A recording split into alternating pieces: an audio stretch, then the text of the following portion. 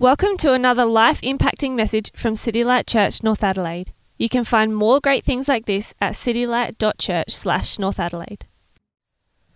We're just going to spend some time now in God's Word before Jacko comes and brings his sermon. We're going to read from the Old and the New Testament. Excitingly, we are starting it's a 10-week series in Revelation.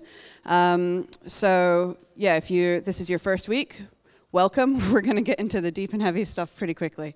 So we're going to be reading first of all in Daniel, and then we'll be moving into Revelations. So first reading comes from Daniel 7, 1 through 14. I'm reading out of the NIV, which you'll find at the end of your pew, if you so wish, or your phone's probably a bit quicker. So we're going to read Daniel 7, 1 through 14. In the first year of Belshazzar, king of Babylon, Daniel had a dream, and visions passed through his mind as he was lying in bed. He wrote down the substance of his dream. Daniel said, "In my vision at night I looked, and there before me were the four winds of heaven churning up the great sea. 4 great beasts, each different from the others, came up out of the sea. The first was like a lion, and it had wings of an eagle. I watched until its wings were torn off, and it was lifted from the ground so that it stood on 2 feet like a man, and the heart of a man was given to it. And there before me was a second beast, which looked like a bear. It was raised up on one of its sides, and it had 3 ribs in its mouth between its teeth. It was told, 'Get up and eat your fill of flesh.' After that I looked, and there before me was another beast, one that looked like a leopard. And on its back it had 4 wings like those of a bird. This beast had 4 heads, and it was given authority to rule. After that, in my vision at night, I looked, and there before me was a 4th beast, terrifying and frightening and very powerful. It had large iron teeth. It crushed and devoured its victims and trampled underfoot whatever was left. It was different from all the former beasts, and it had 10 horns. While I was thinking about the horns, there before me was another horn, a little one, which came up among them, and 3 of the first horns were uprooted before it. This horn had eyes like the eyes of a man, and a mouth that spoke boastfully. As I looked, thrones were set in place, and the Ancient of Days took his seat. His clothing was as white as snow. The hair on his head was white like wool. His throne was flaming with fire, and its wheels were all ablaze. A river of fire was flowing, coming out from before him. Thousands upon thousands attended him. 10,000 times 10,000 stood before him. The court was seated, and the books were opened. Then I continued to watch because of the boastful words the horn was speaking. I kept looking until the beast was slain, and its body destroyed and thrown into the blazing fire. The other beasts had been stripped of their authority, but were allowed to live for a period of time. In my vision at night I looked, and there before me was one like the Son of Man, coming with the clouds of heaven. He approached the Ancient of Days and was led into his presence. He was given authority, glory, and sovereign power. All peoples, nations, and men of every language worshipped him. His dominion is an everlasting dominion that will never pass away, and his kingdom is one that will never be destroyed." Welcome to City Light, guys.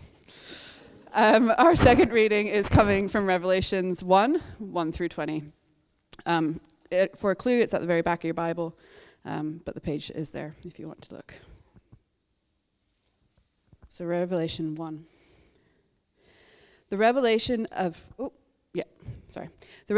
Jesus Christ, which God gave him to show his servants what must soon take place. He made it known by sending his angel to his servant John, who testifies to everything he saw. That is, the word of God and the testimony of Jesus Christ. Blessed is the one who reads the words of this prophecy, and blessed are those who hear it and take to heart what is written in it, because the time is near. John, to the 7 churches in the province of Asia.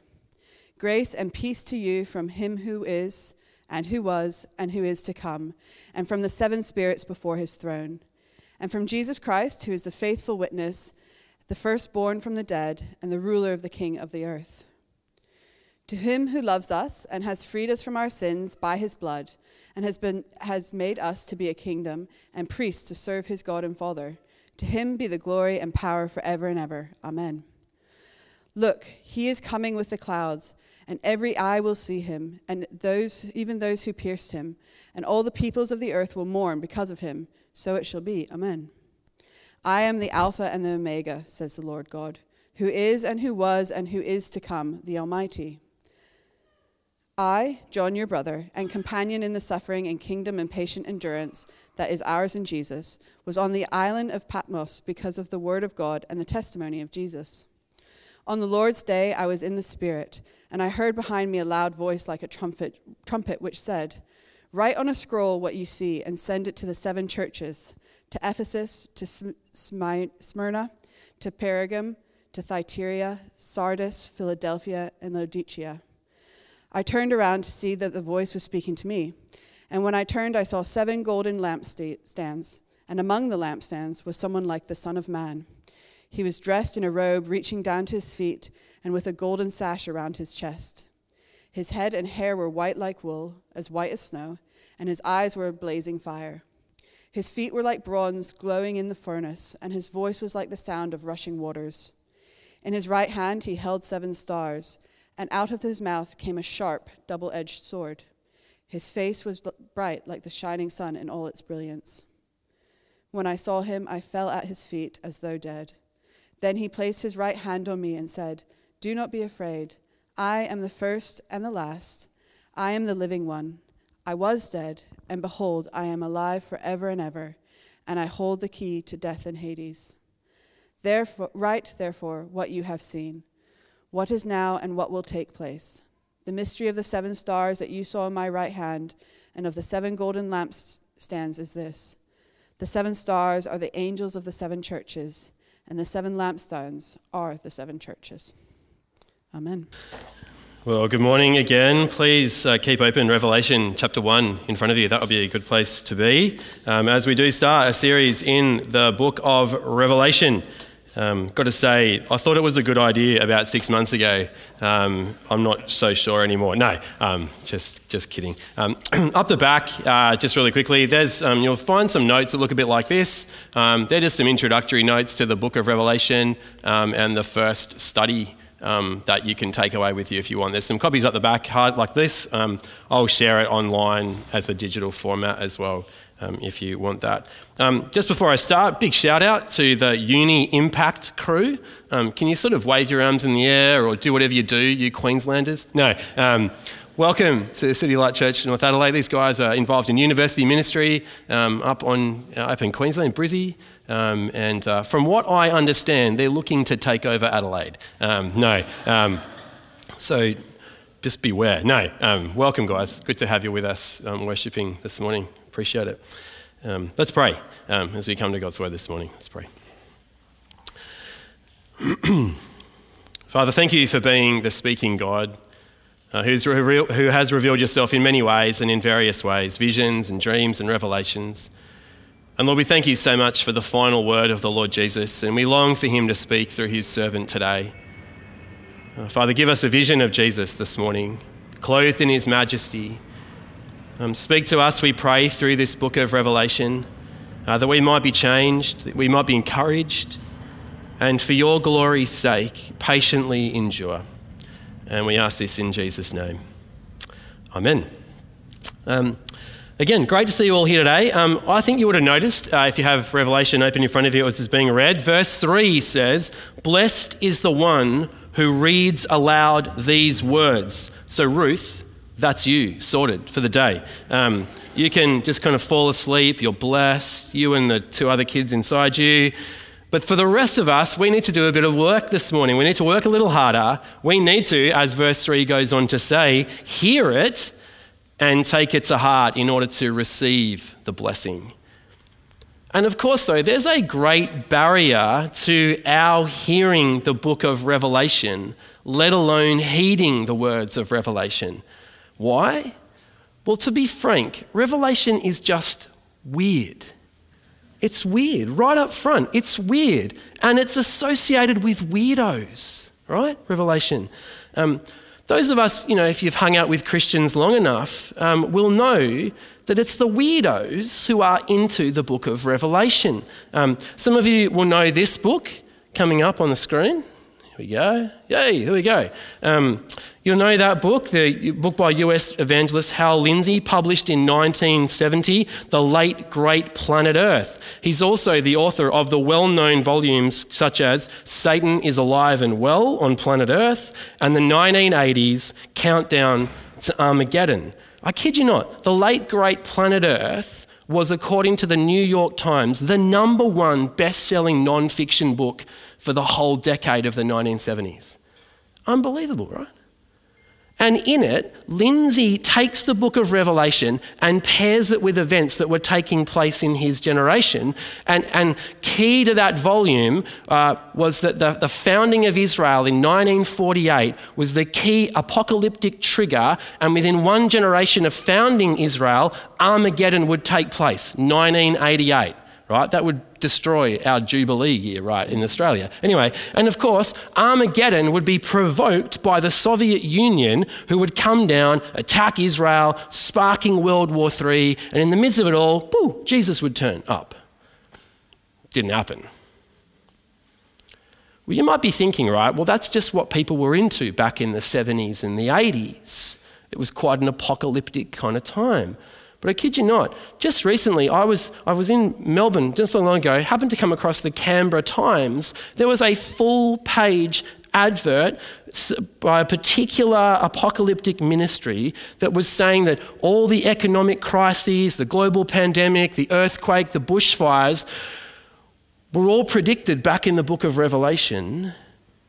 And well, this long, full-page advert points out how you can know that the book of Revelation ties us to all these events that are happening today, right? And all the symbols like 666 and the mark of the beast and the beast himself are revealed in this one-page ad. And you'll never guess who they thought the beast was. No. Pope Francis. Pope Francis. Okay, how tragic. How tragic that a book named Revelation is so closely associated with obscurity, weirdness, and complication. Because the word revelation in the Greek, apocalypsis, literally means to take something out of hiding, to make something clear that wasn't clear. And the idea that it's been associated with such, hey Stella, with such weird, obscure views is tragic. And it's why loads of Christians, right, avoid this book altogether. But it's a revelation that is to be understood. I want us to see today that although it's a slightly scary book, it's actually just a letter written to real people by a real person to a bunch of real churches in the first century, all about Jesus. If you and I are going to continue being Christ's faithful witnesses and servants until our life's end, what we need to see throughout this series in Revelation is we need to see Jesus. We need to see him clothed in glory and majesty, and to hear his terrifying and confronting and yet comforting words. Today we're just looking at chapter 1 of Revelation, and I believe it sets the scene for the whole book, and I think it's foundational for our understanding of the whole book of Revelation.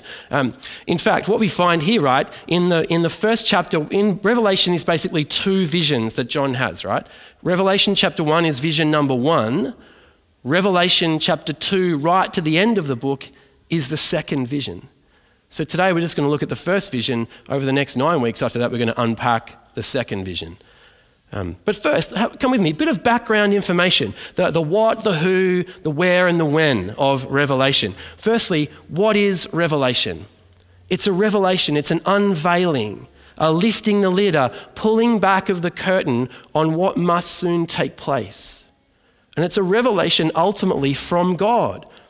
And have a look at, listen to this amazing chain of revelation that we see, right? God gives this revelation to Jesus, who sent his angel, who brought it to John and then told his readers, of course the original readers, and then of course us, everything he heard and saw. So God, Jesus, angel, John, 7 churches, you and me. And we're told we're blessed if we read this book and take it to heart. Over the next 10 weeks,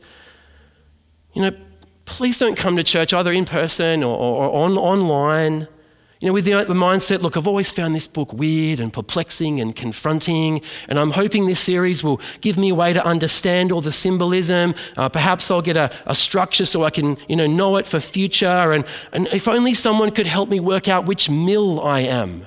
Am I pre-mill, post-mill, or a-mill? By the way, if you don't know what I'm talking about, don't worry. But if only I could work out all that, that would be time well spent, yeah? I'll be glad to come along and work those things out. Well, that's not totally wrong. But we're blessed, brothers and sisters, if we hear this revelation and see Jesus. We're blessed if by coming here that we all at City Light Church North Adelaide grow in our love for Jesus and grow in our determination to patiently endure and worship him come what may. So we're blessed as we hear and as we see and as we obey Jesus. That's the what. Secondly, who's this letter written to? Well, it was addressed to 7 churches in real time and real space in the first century in what we now know today as modern Turkey. But of course, what we have here applies to every church in every time and in every place. That includes you and me and our church here at North. And who's it from? Well, it's from the eternal Father, who's always been and always is and always will be. It's from the 7 spirits, which may be the Holy Spirit, and it's from the Son, the faithful witness. And importantly, chapter 1, verse 5, the ruler of the kings of the earth. That's who this letter's from. The ruler of the kings of the earth. Just picture it if you can, right? A big room with a round table, and there they sit. Biden, Modi, Macron, Boris Johnson, Ardern, Castro, Marcos, Morrison. No, not Morrison anymore. What's his name? Albanese. Kim Jong-un by himself in the corner, threatening everyone else, Al-Assad, Steinmeier, Xi Jinping, Putin, the kings of the earth gathered around, and the CEO walks in and they all stand. No, actually, they all just fall down because he owns the place. He employed each of them, and at a whim, he can just dismiss them. Jesus, the ruler of the kings of the earth, writes the letter. And again, we'll see in this book of Revelation, a vision of Jesus and the glory of God leads to praise and worship, and particularly praise and worship of Jesus, the Lion and the Lamb. People from every age, in every generation, having seen the glory of God or experienced the wonder of the cross, praise Jesus with new songs. New songs. See him coming on the clouds of heaven, every eye behold him now. He's the living one, the first and last, who once was dead, but now he lives, sing with me, forever and ever. See, great song, bad singer, right? I stand amazed in the presence of Jesus the Nazarene. What, who, where, and when? It's a letter from John, right? Who I wished he'd written, John, the apostle of Jesus Christ, who sat next to Jesus at the Lord's Supper, at the final one, right? That would have saved so many debates and heaps of PhDs, right? Poor people. But it just says this, verse 9, your brother and companion in the suffering and kingdom and patient endurance that are ours in Jesus. Isn't that lovely? The one who stands beside you writes this. Not the one who stands over you or looks down on you, but the one who stands with us in our suffering and our anxiety and our doubts and our struggles and our joy and our grief.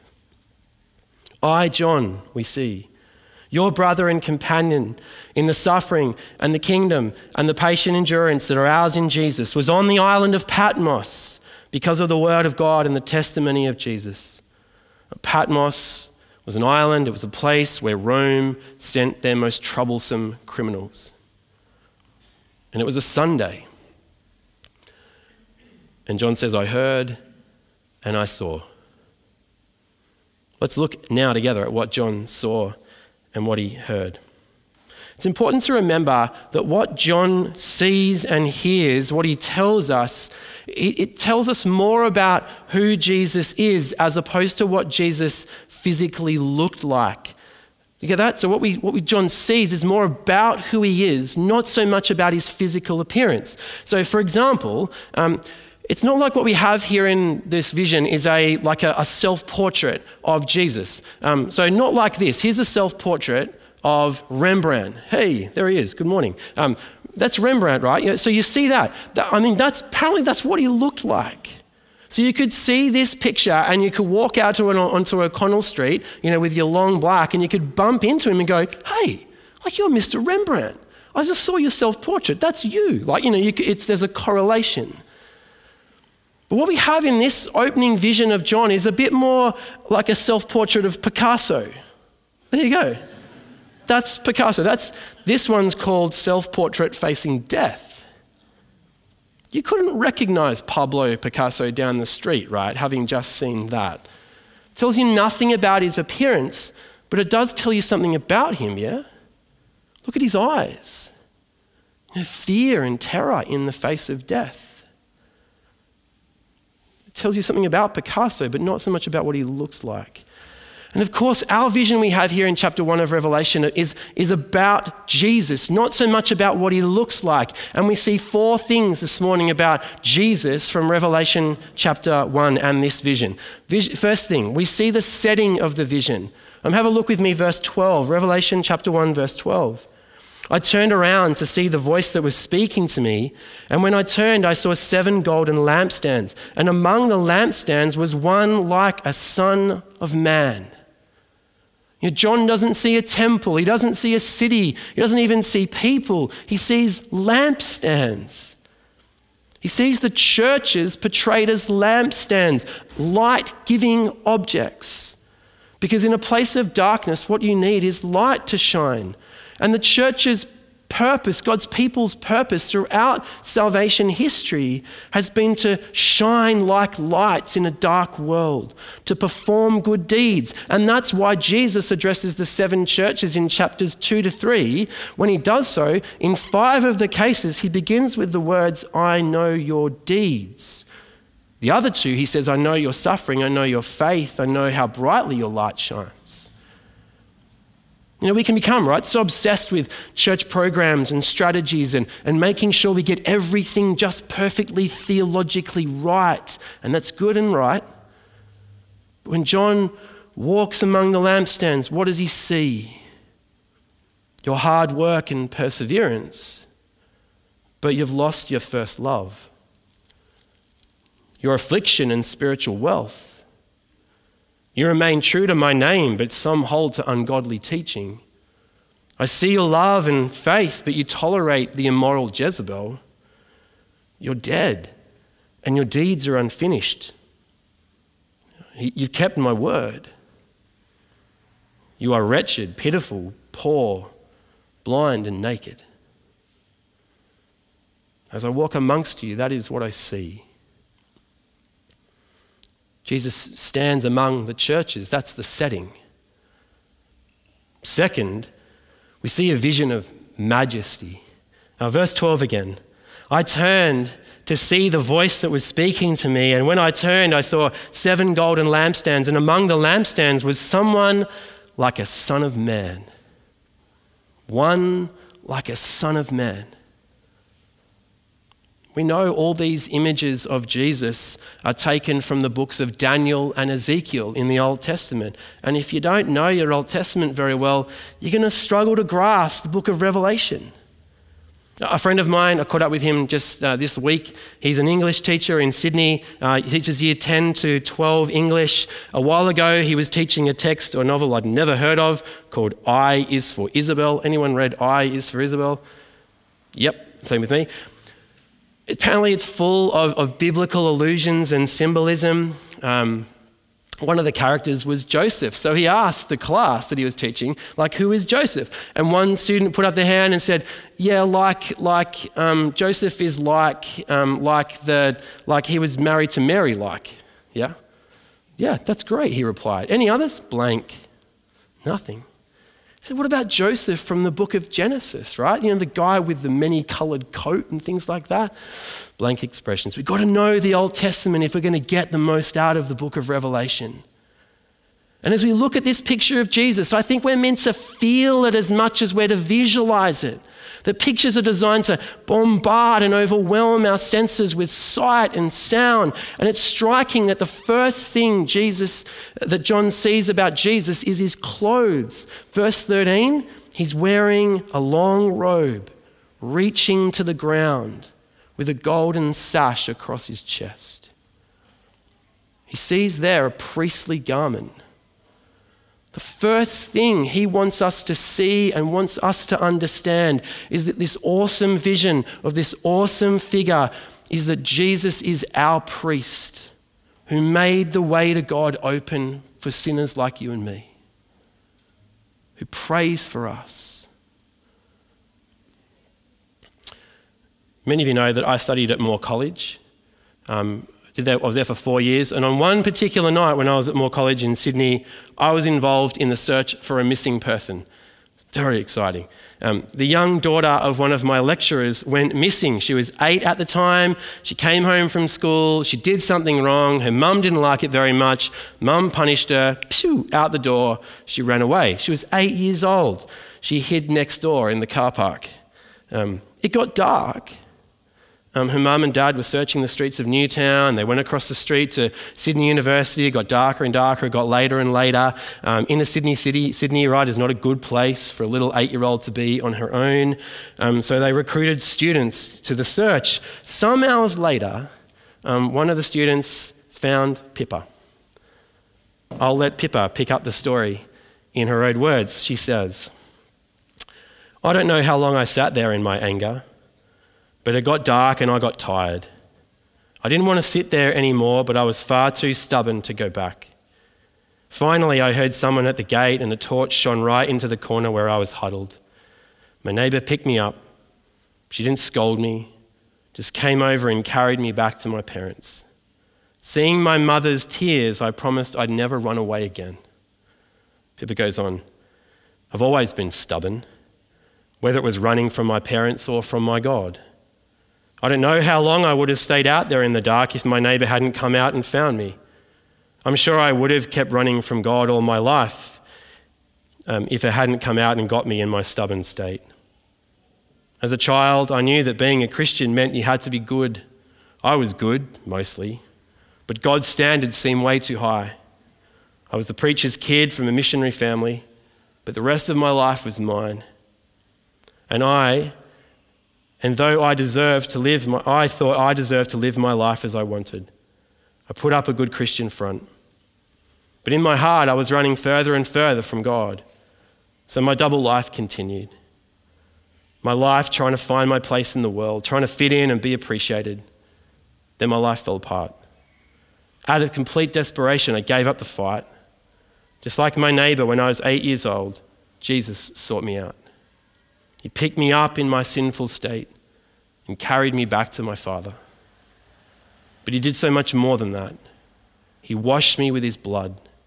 He cleansed me from all my sin and presented me before the Father righteous. I love that story. It's the first thing John sees. The priest who made the way open again for us, for Pippa, for all the saints. And he's the one who intercedes for us even now. And then John sees his feet of bronze, sees his victory in war, the one who has destroyed all our enemies, Satan and the hosts of darkness, death and sin, and be overwhelmed, brothers and sisters, by his voice like the sound of rushing waters. I've stood, right? I had the privilege when I was much younger to stand behind the waters of Niagara Falls. It's extraordinary. It is so loud, you cannot hear a thing. You can't hold a conversation with someone really next to you. The water is just... Jesus' voice is like the sound of many waters. It thunders. Be dazzled by his shining face like the sun. You can't look at the sun. You have to close your eyes. You have to squint. Look at his dazzling face if you dare. So see his majesty, his priestly garments, shoes of bronze, deafening voice, dazzling face. See his majesty. And third, says John, see a vision of his wisdom. John sees the hair on Jesus' head. It's as white as snow. Again, drawn from the book of Daniel. I don't make people at City Light Church North Adelaide just read random parts of the Bible like Daniel 7. But in that vision, there is one whose hair is as white as snow. It's a picture of the Ancient of Days. We read in Daniel, hair as white as wool. You know, as a man with kind of whitening hair myself, one of the reasons why I get like a really short cut through here is so that I can't see the white hair anymore, right? But I love this. You know, here we are in this culture embarrassed by our hair colours these days. We cover it up, we put colours on. I mean, we dare not look our age. I've been to Southeast Asia a few times, the subcontinent, and people unashamedly ask you how old you are. So I recall jumping into a tuk-tuk in Hyderabad one time. Within 20 seconds, the guy goes, "Sir, what's your age?" I'm like, "Well, you can guess." I'm hoping they'll say like 27. He goes, 50. Oh. I'm 37, man. I don't know. I don't feel. Anyway, why are we ashamed, right, of something that the Bible says is like a badge of pride? One of my favorite verses, Proverbs 16:31. Grey hair is a crown of splendor. It is attained in the way of righteousness. It's a mark of wisdom and maturity. But Jesus' hair is as white as snow. Perfect wisdom. You know, we go to the wise, don't we, for advice. Here's the one with perfect wisdom. And more than that, his eyes are like blazing fire. He sees everything. He doesn't just see the outward appearance of what we look like or our actions. He sees inside our fears and our addictions, our desires and our anxieties. He sees it all. So beloved, be amazed at Jesus. And fourth, John sees a vision of judgment. Verse 16, in his right hand he held 7 stars, and coming out of his mouth was a sharp, double-edged sword. I don't think it's a coincidence that John sees Jesus holding in his hand 7 stars, which are the 7 angels of the churches, and then right away sees out of his mouth a double-edged sword. We hear again and again in the book of Revelation a word of judgment. Just last weekend, actually, when I was in Sydney, I went to a church service, and the person who was leading the Lord's Supper gave a little talk before the Lord's Supper. He talked about the twin motivators for living for God, for living for Jesus that we find in the Bible. Two things, love and fear. He said that the Bible prefers love over fear because love motivates us to a joyful, glad obedience. Fear only sort of a grudging obedience. But it's hard to read Revelation and be so dismissive of godly fear. John sees in our Lord's mouth a sharp sword, which is a weapon of war. Swords cut, and they cleave, and they kill, and they maim. He doesn't see a scalpel or a knife like instruments of healing. He sees a weapon of war. You repent and do the things you did at first, says Jesus. If you don't repent, I'll come to you and remove your lampstand from its place. Repent, therefore, otherwise I'll soon come to you and fight against the Nicolaitans with the sword of my mouth. I will cast Jezebel in a bed of suffering. I will make those who commit adultery with her suffer intensely unless they repent of their ways. If you don't wake up, I'll come like a thief, and you will not know what time I will come to you.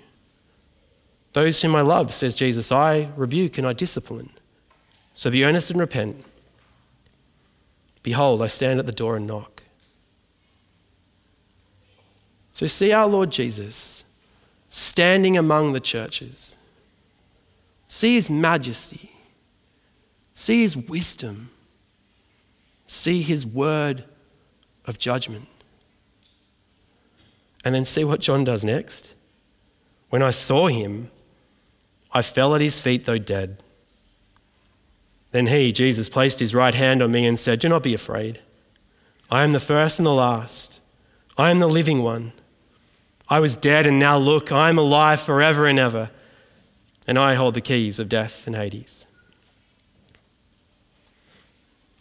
Let me say two things from this incredible opening passage as we draw things to a close. I was in Melbourne a few weeks ago. I've got to say, I feel like I've been all over the place in the last few weeks, and I'm really thankful that I get to be back here among you guys today. I would say this is one of my happy places. Being with you, Word of God open, teaching, it's great. But I was in Melbourne a few weeks ago, watching my Mighty Tigers go down to the Demons. Got off the plane in Melbourne, jumped on the Sky bus travelling into the city into the CBD, and I got chatting to a guy on the bus. And he asked me if I lived in Melbourne. And I said, no, I'm just visiting. I live in Adelaide. Oh, right. Do you make wine? That's what he asked me. Anyway, I said, no, I'm the pastor of a church. It's funny when you say I'm a pastor to someone. It's either a conversation stopper or a conversation starter. Remember that ad on TV some time ago for a bank? There's a group of people out in the backyard having a barbecue, and someone says, oh, I'm David, what do you do? I'm a banker.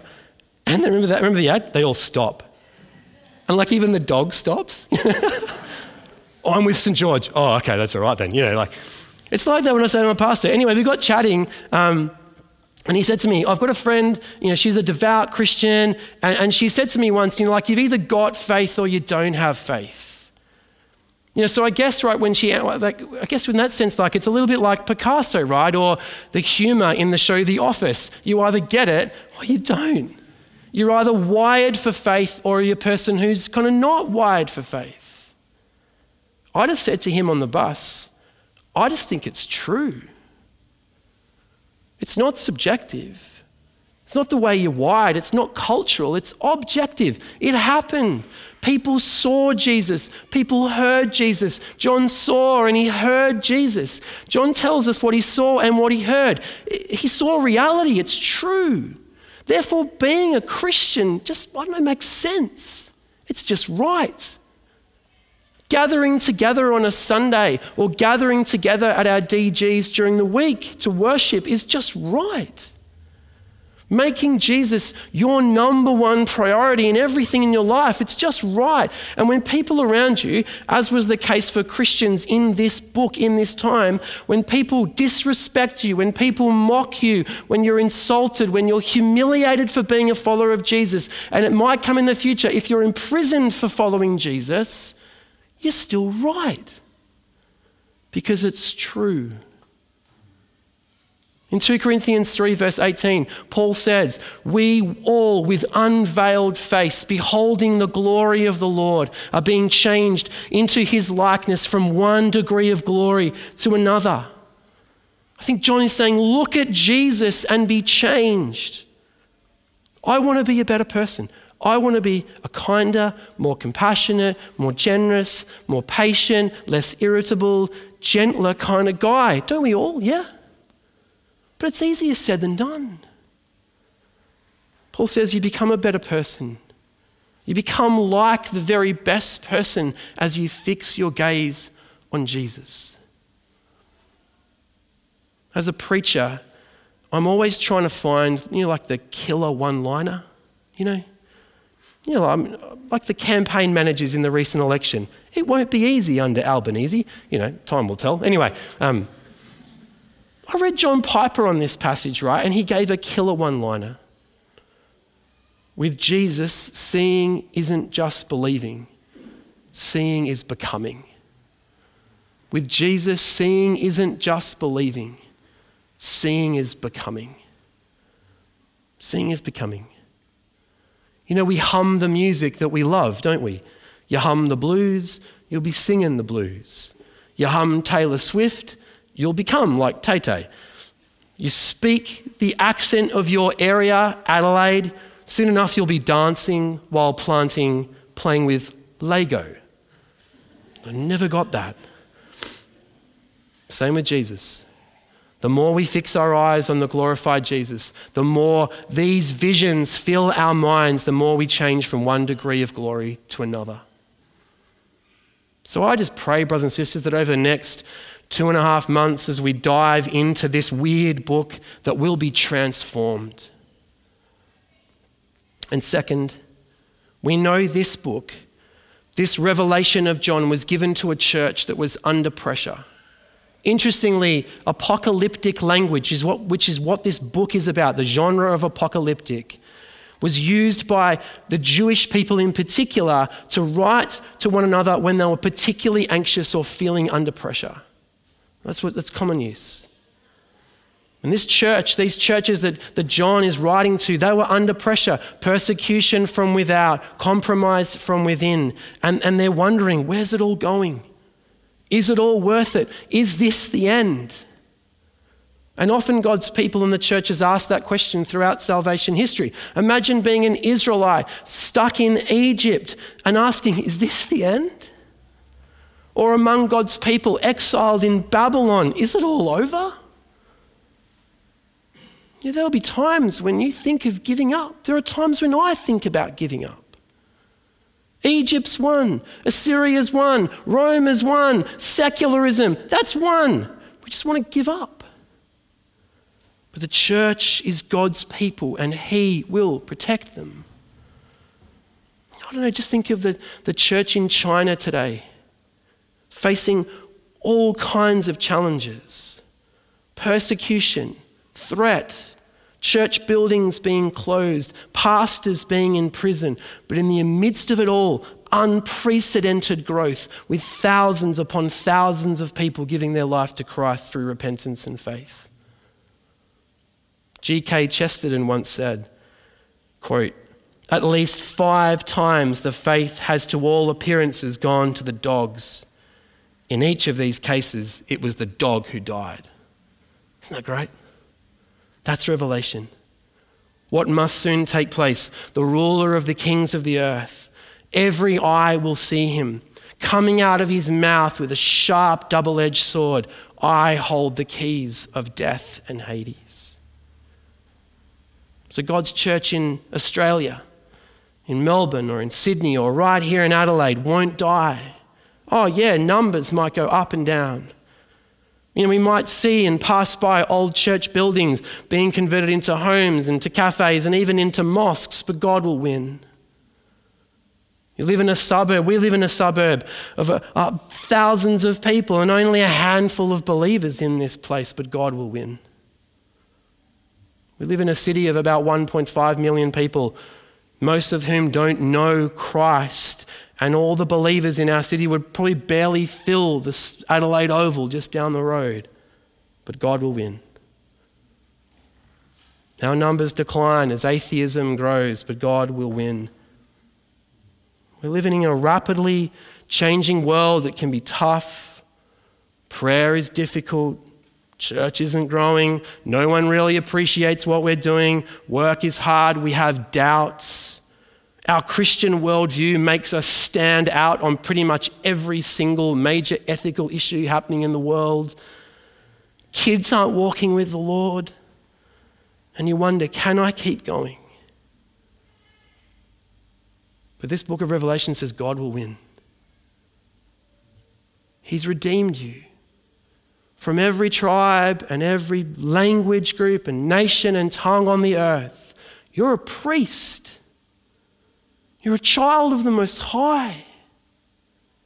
He's prepared a place for you in the new creation. And He'll hold on to you. He will keep you. Because God always wins. Hallelujah. Amen. Let's pray. Let's pray. Heavenly Father, We thank you that you look down on your church in every age, to varying degrees, doing it tough because of their and our love for your Son, the Lord Jesus. We thank you for this word. We thank you for your servant John and for the vision of the Lord Jesus, clothed in majesty and power.